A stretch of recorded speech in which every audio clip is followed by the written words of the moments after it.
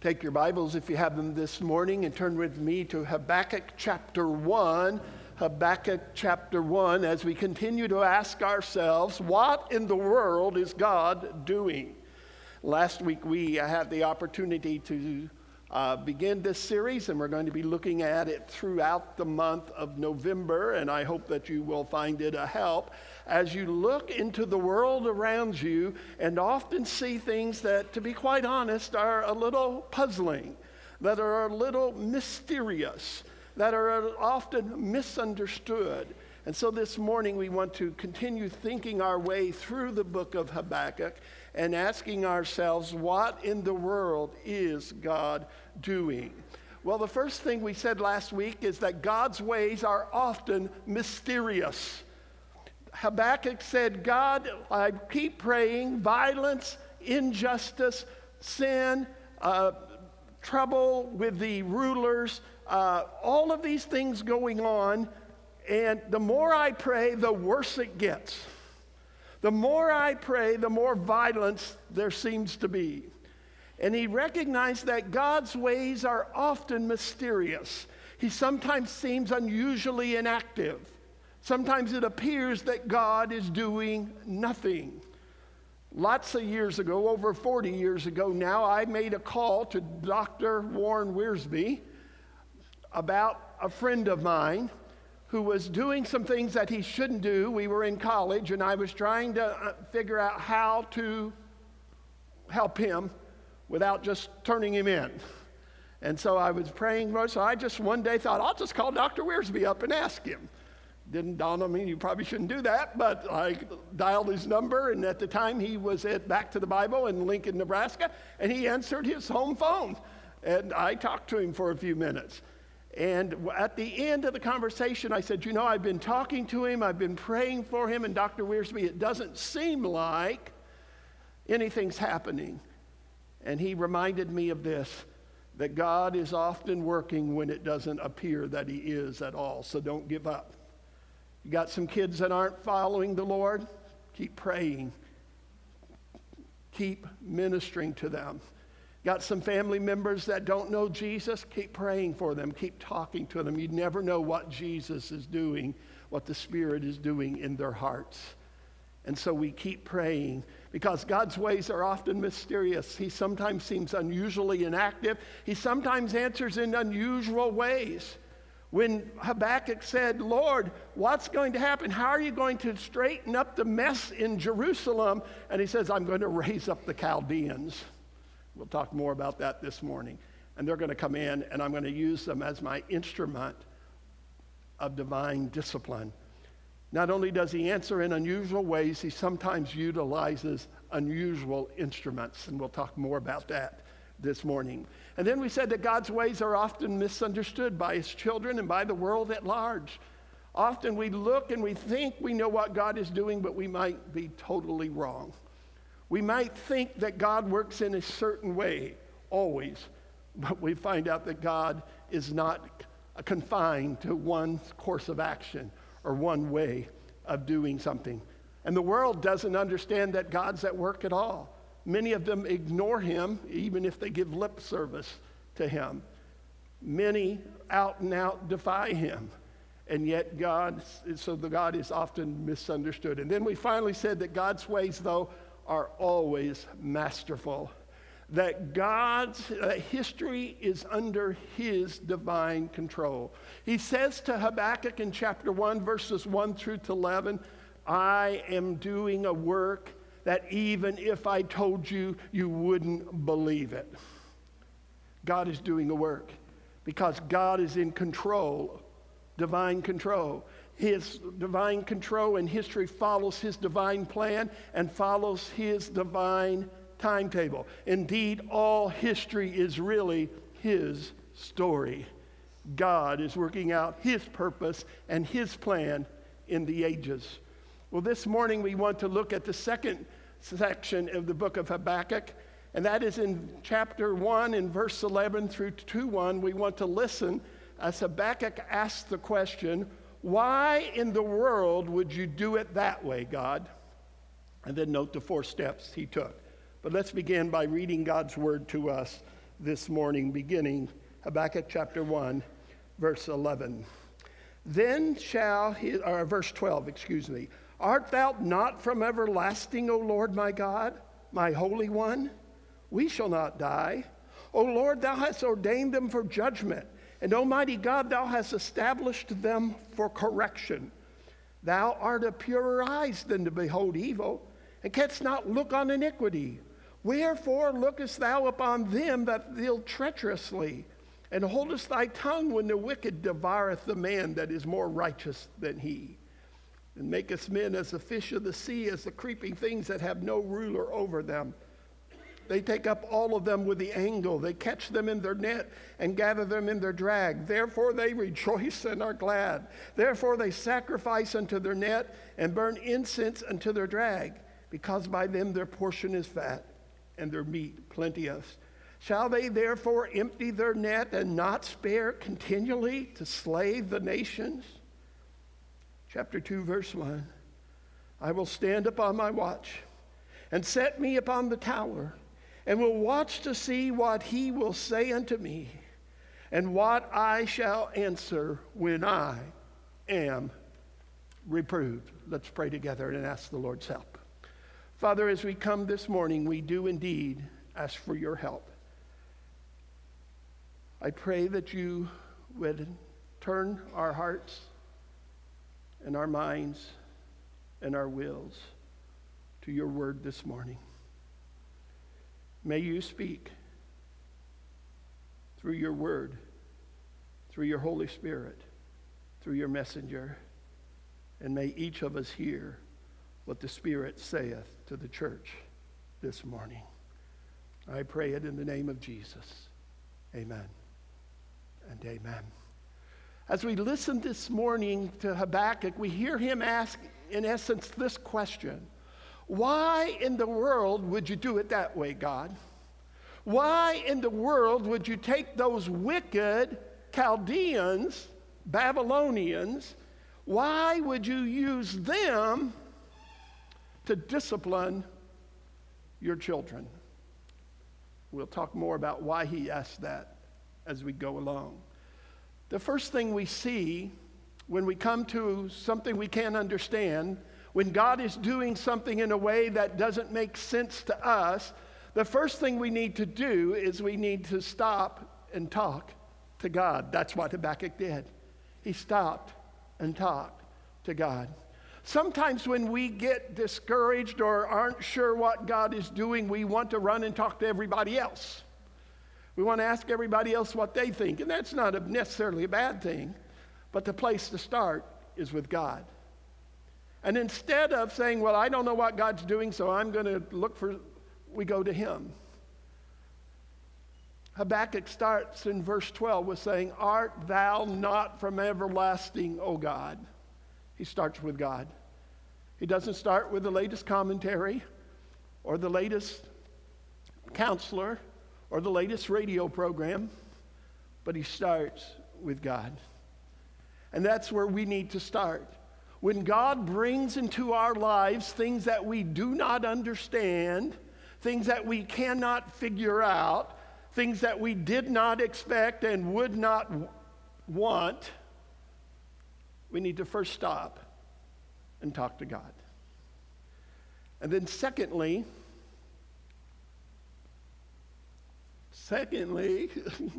he restated the basic biblical principles. He restated the basic biblical principles. Every once in a while, I hear someone say something really wrong. They'll say something like this: I'm not interested in theology, I just love Jesus. Well, you can't really love the Jesus of the Bible if you don't have some theology. Now, the problem is when we think of theology, we think of seminarians, often called cemeterians, because they're high and dry. That's not their purpose. That's not what they're supposed to be. Theology is simply the study of God. It is simply understanding what we can understand about God. I have to pick on Paul Weaver. Paul Weaver sent me a text this week, and he said, Pastor Don, here's a verse that might help you for all those 300 or 400 books that you have on God. And he quoted a verse that said, the things belong unto God, but the things that are revealed belong to us and our children, that we might obey them. And so I didn't answer him back because I was going to pick on him in public today. But I was simply going to say this, that's true. There are some things that God doesn't reveal, but I'm still working on the things that he has revealed. I believe it was Mark Twain who once said, someone said to him, there's lots of things in the Bible I don't understand. Those are the secret things of God.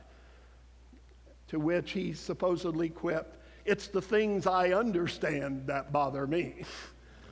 Well, I hope as we grow in the Lord, we recognize there's always more and more that we can understand as we consider and as we study and reflect and think upon the person of God. And so he restated the basic principles. Notice what verse 12 says again. Art thou not from everlasting, O Lord, my God, mine Holy One? We shall not die. O Lord, thou hast ordained them for judgment, and Almighty God, thou hast established them for correction. Notice, first of all, he says God is everlasting. That is that God sees all and he knows all from way back before you and way ahead after you. God knows it all. He sees it all. God is everlasting. Of course, this is a rhetorical question, and in the Hebrew, it expects a yes answer. Of course, God is everlasting. Of course, God has no beginning and again. So I don't understand that. Join the club. Neither do I. But God says that he has no beginning and no end, that he is from everlasting to everlasting. And so when Habakkuk can't understand what God is about to do, the first thing he says is, I have remembered that God knows all and sees all. Nothing in the past, the present, or the future has escaped him. He understands all things because he is everlasting. Secondly, he said that God is holy. Oh, holy, my Holy One. God is holy. He can do no wrong. It is impossible, the scripture says, for God to lie. It is impossible for God to sin. God is holy. He is above and beyond in a class by himself, unique in the fact that he alone is perfect, that he alone is always righteous in every situation and in every decision and decree he makes. God is holy. God is everlasting. God is holy. Number 3, God is faithful. God will keep his promises. Notice what he says. We will not die. Now, there are some Hebrew variants that might suggest that it says you will not die, but it seems like the best translation here is the Masoretic text, which says we will not die. In other words, God has made a covenant with Israel. And the word that he uses here is the word Yahweh, which is the name of the God of the covenant, who stays faithful to his promises. God keeps his promises. He always keeps his promises. And so Habakkuk can say with great certainty, I know it can't mean the end of us because you've made certain promises. Back in Genesis chapter 12, you made a promise to a man named Abraham, whom you called out of Ur of the Chaldees. And when he came and first to Haran and then into the promised land, you called him and you told him that in him all the nations of the world would be blessed. And he brought that and he continues that on through Scripture, of course. But Habakkuk understands that. He understands that God is a loyal, faithful God, that his loving kindness or his steadfast love never ceases. The steadfast love of the Lord never ceases. His mercies never come to an end. They are new every morning, new every morning. Great is thy faithfulness. God is everlasting. God is holy. God is faithful. God is love. He will discipline as he promised. He says, you are bringing these people for correction. You are bringing them, and our text says judgment, but the idea is that of discipline. For whom the Lord loved, what? He disciplines everyone. If the Lord loves you, there should be some discipline in your life. If you love your children, you will discipline them, not because you hate them, but because you love them. As I said, I often said to my kids when I was growing up and I would get ready to discipline them, I would say, I love you too much to let you keep acting that way. Now, they didn't get that at the time. All they got was, the discipline. But it's what God does. God loves us too much to let us continue in our sin. God loves us too much to let us continue to disobey him if we are his children. And if we are disobeying God, and if we are continuing in our sin, and the Spirit of God is not chastening us, and the Spirit of God is not correcting us, then something's wrong. Indeed, the apostle said we need to examine ourselves whether we are in the faith. Prove your own selves. In other words, he's simply saying, where's the evidence? If you are a child of God and you've gone 20 years, or if you report to be a child of God and you've gone for 20 years or 30 years without obeying God and without paying any attention to God, I'd want to ask the question, do I really know him as my Father? Is Jesus really my Savior? Because the ministry of the Holy Spirit is to chasten us and to correct us and to grow us. And so God is faithful. He will keep his promises. He's Yahweh, God of the covenant. God is love. He will discipline us as he promised he would his children. For whom the Lord loves, he chastens everyone. And then God is trustworthy. He says, "Oh, mighty God." And in the Hebrew, it actually is, "Oh, mighty rock." We sing the song, "Jesus is the rock of my salvation." It talks about something that's strong, something that's trustworthy. It talks about a ledge where I can be and where I am protected and where I am provided safety.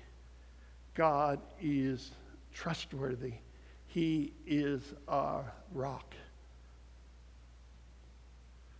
Jesus said to Peter one day, "Thou art Peter, a small stone, but I say upon this rock." And I know some think that's the faith of Peter, but I think Jesus is talking about himself. "Upon this rock I will build my church, and the gates of hell will never prevail against it." He is the rock. The Old Testament picture of the rock is that God is the rock over and over throughout the Old Testament. And so we see that God is everlasting, God is faithful, God is love, God is trustworthy. So when we ask ourselves, why is God doing it that way? Why is God doing that? The first thing we do is start and talk to God about it. The second thing we do is stop and restate the biblical principles. Remind ourselves of who God is, what he's like, what he's promised. To remind ourselves of his holiness, his faithfulness, his love, his trustworthiness, and his everlasting wisdom. Restate the biblical principles. And then the third thing that Habakkuk did was he attempted to apply the principles to the problem. He said, okay, I know this is true about God. Now let's see how that's going to fit with what's happening. And so let's read that text again.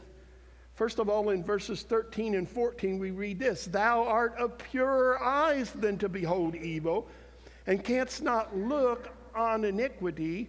Wherefore lookest thou upon them that deal treacherously, and holdest thy tongue when the wicked devoureth a man that is more righteous than he, and makest men as the fish of the sea, as the creeping..." Well, let's stop there. That's verse 13. The very first thing he said, why would God use a people of so great iniquity? Do you understand what he's saying? He said, hey, we got problems. No question about that, God. But these people really got problems. We're sinners, Lord, clearly. But these people are the worst sinners around.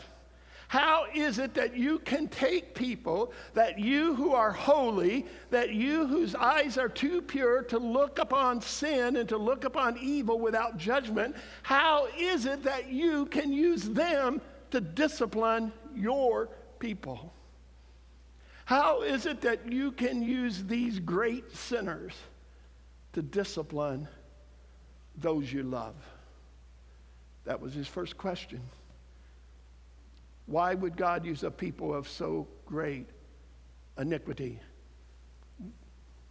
Then notice in verses 14 and 15, it says, "The man that is more righteous than he, and maketh men as the fish of the sea, as the creeping things that have no ruler over them.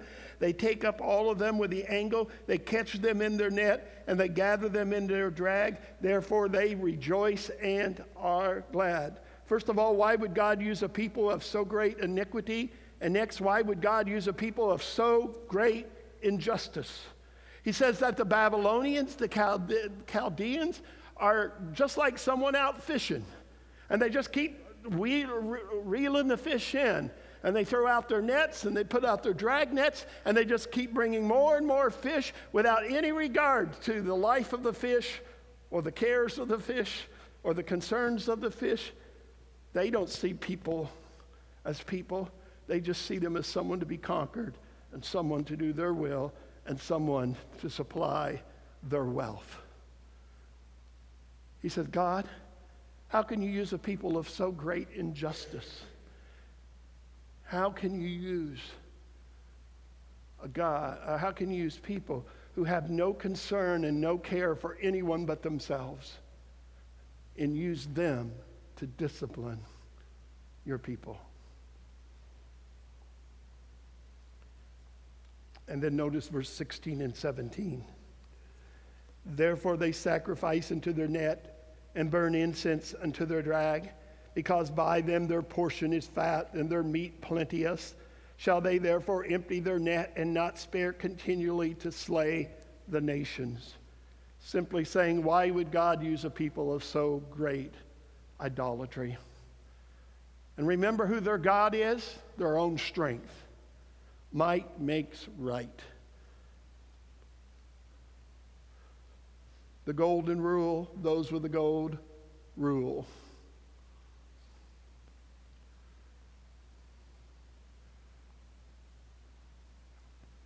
And we live in a world where iniquity and injustice and idolatry abound. And sometimes God chooses to use those very great sinners to correct us, to discipline us, to shape us, to mold us, to grow us. And in the midst of it, we might ask ourselves, why, God? Why are you doing it that way? Habakkuk couldn't figure it out. He scratched his theological head and said, it doesn't make sense. Why would God allow that? I love him. We love him. Oh, we're not perfect. We have a lot of problems, but we're nowhere near as bad as those people.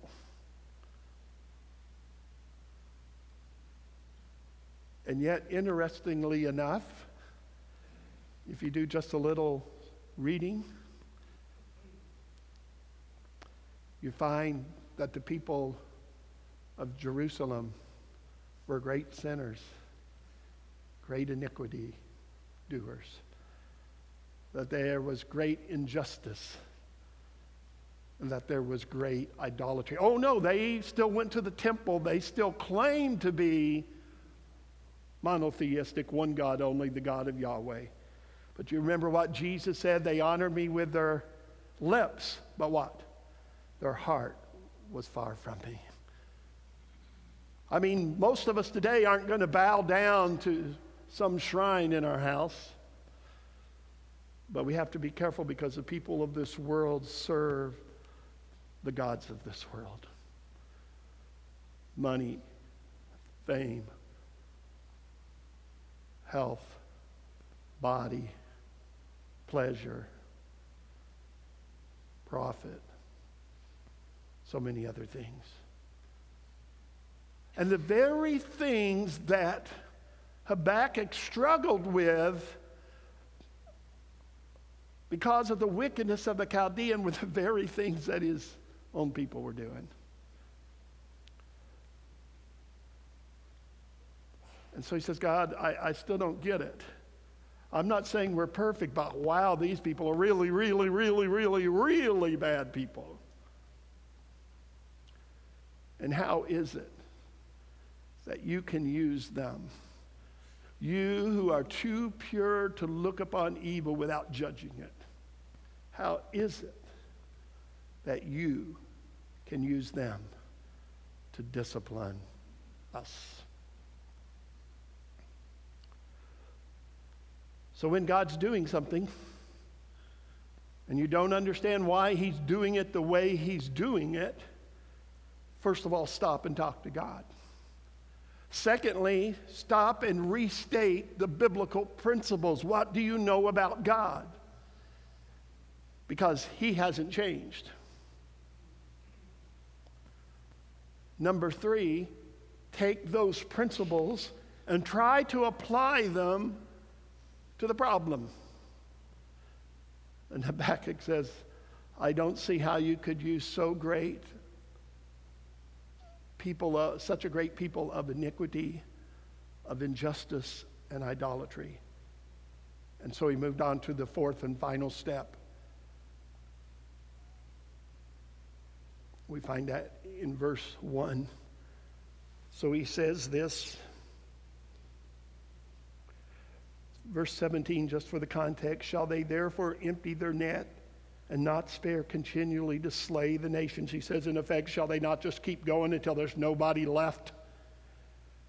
And then this is what he says, I will stand upon my watch and set me upon the tower, and will watch to see what he will say unto me, and what I shall answer when I am reproved. Step number 4, he took his still unsolved problem to God and waited for his, that is God's, answer.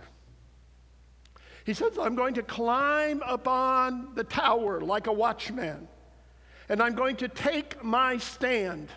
And watching and waiting, I'm going to see what God will say and how I'm going to respond, interestingly enough, when he reproves me.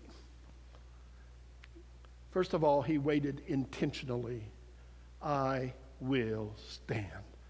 He didn't say, I can't figure it out. I'm just going to go ahead and do what I think's right, because certainly God's not making any sense. He didn't say, I'm going to go ask 14 people what they think. I know I've shared, I'm not sure if with the whole group before, but I was walking one day at the church and in LaPorte, Indiana, and I didn't normally answer the phone when I was walking in the gym, but for some reason that day I decided to answer it. So I answered, and this guy asked me, he said, you know, my girlfriend and I, we really love each other, and we're going to get married, and we're Christians, but you know, we're not going to get married for a month or two, but since we really love each other, is it okay if we go ahead and sleep together? And I said, well, the Bible is very clear on that. The answer is no.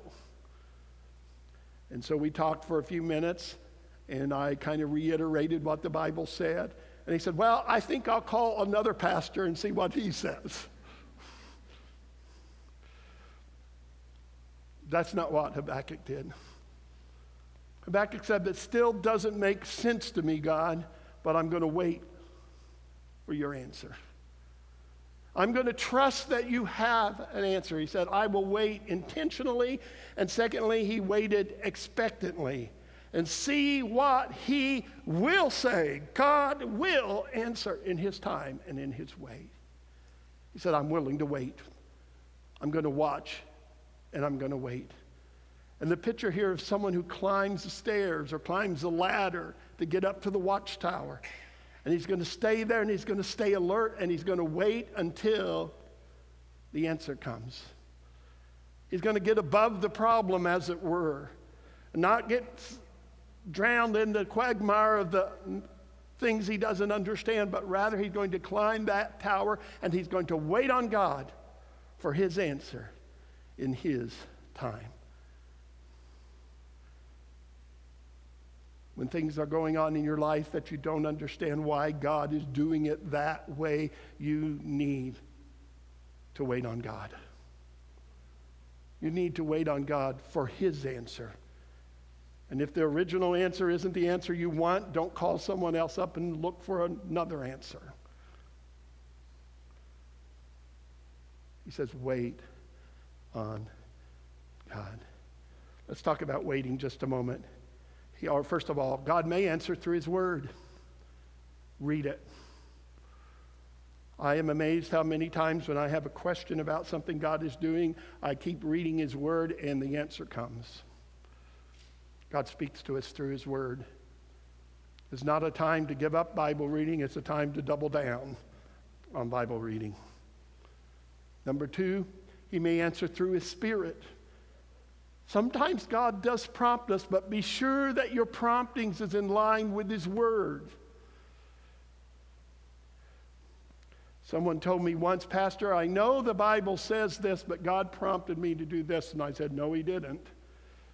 Because God's never going to prompt you to do something that's contrary to his word. Someone may be prompting you, probably the world, the flesh, or the devil, but it's not God. He may answer through circumstances. But again, check the circumstances with the word of God. God never tells us anything that is in discordance with his word. I had someone tell me one time, God told me it's okay to marry someone who's not a Christian. I said, God never told you that. God's word says, do not be unequally yoked together. And at the minimum, it means that the other person needs to be a believer. I believe that's the minimum, not the maximum. Now, okay, we check that box, we're okay. That's just the starting point.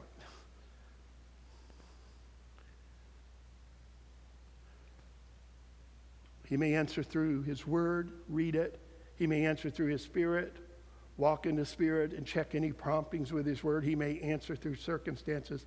Pay attention and recheck with his word. If you find yourself in a situation you don't understand what God is doing or why God is doing what he is doing the way he's doing it, that's kind of a tongue twister. Wait on God. Climb your tower. Get above the problem. Climb the watchtower and wait. Wait intentionally. Wait expectantly. And so this morning, in conclusion, in our response, notice I left a little blank space. That's because when I listen to a message, I always want to write my response to the message. What is God saying to me today? Just a couple things about. We said stop and talk to God, restate the basic biblical principles, attempt to apply the principles to the problem, take any still unsolved problem to God and wait for his answer. Waiting requires time. Are you willing to take the time? Some of us want to do something now, even if it's wrong. We just want to do something. We're activists. We'd like to do something. We're not good at waiting.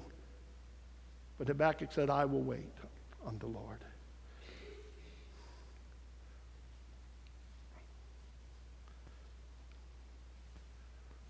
All right.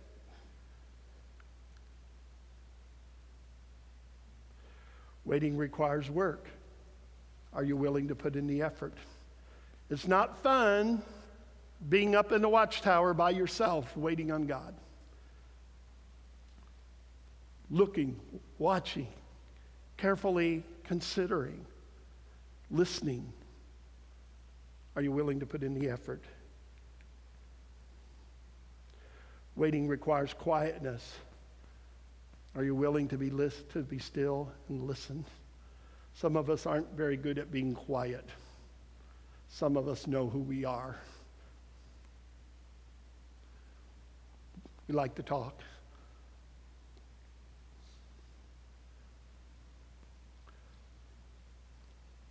But waiting requires quietness. Are you willing to be still and listen? And finally, waiting requires perseverance. Are you willing to stay at the task? You know, when you're on watch or you're on duty, you don't say about halfway through, well, it doesn't look like much happening here tonight. I think I'll just go ahead and go home. You might do that once if you're on guard duty in the service. Your next duty will probably be behind some bars. And waiting on God, sometimes it's a long wait. And God may not answer you in 1 year. He may not answer you in 5 years. He may not answer you in 10 years. But in His time and His way, He will answer you. And the question is, will you continue to trust Him even when you don't understand Him?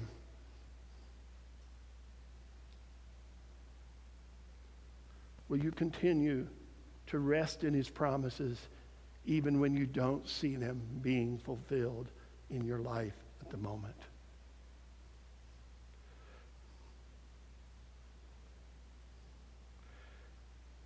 Waiting requires being open to correction. Notice what Habakkuk said, and I will see what I will say when God speaks to me and how I will answer him when I am reproved. Interesting enough, Habakkuk already says, I must be missing something here. Because he knows God is what? Perfect. That God is holy. That God is just. That God is loyal. That God is righteous, and all the other things that we've talked about and many more.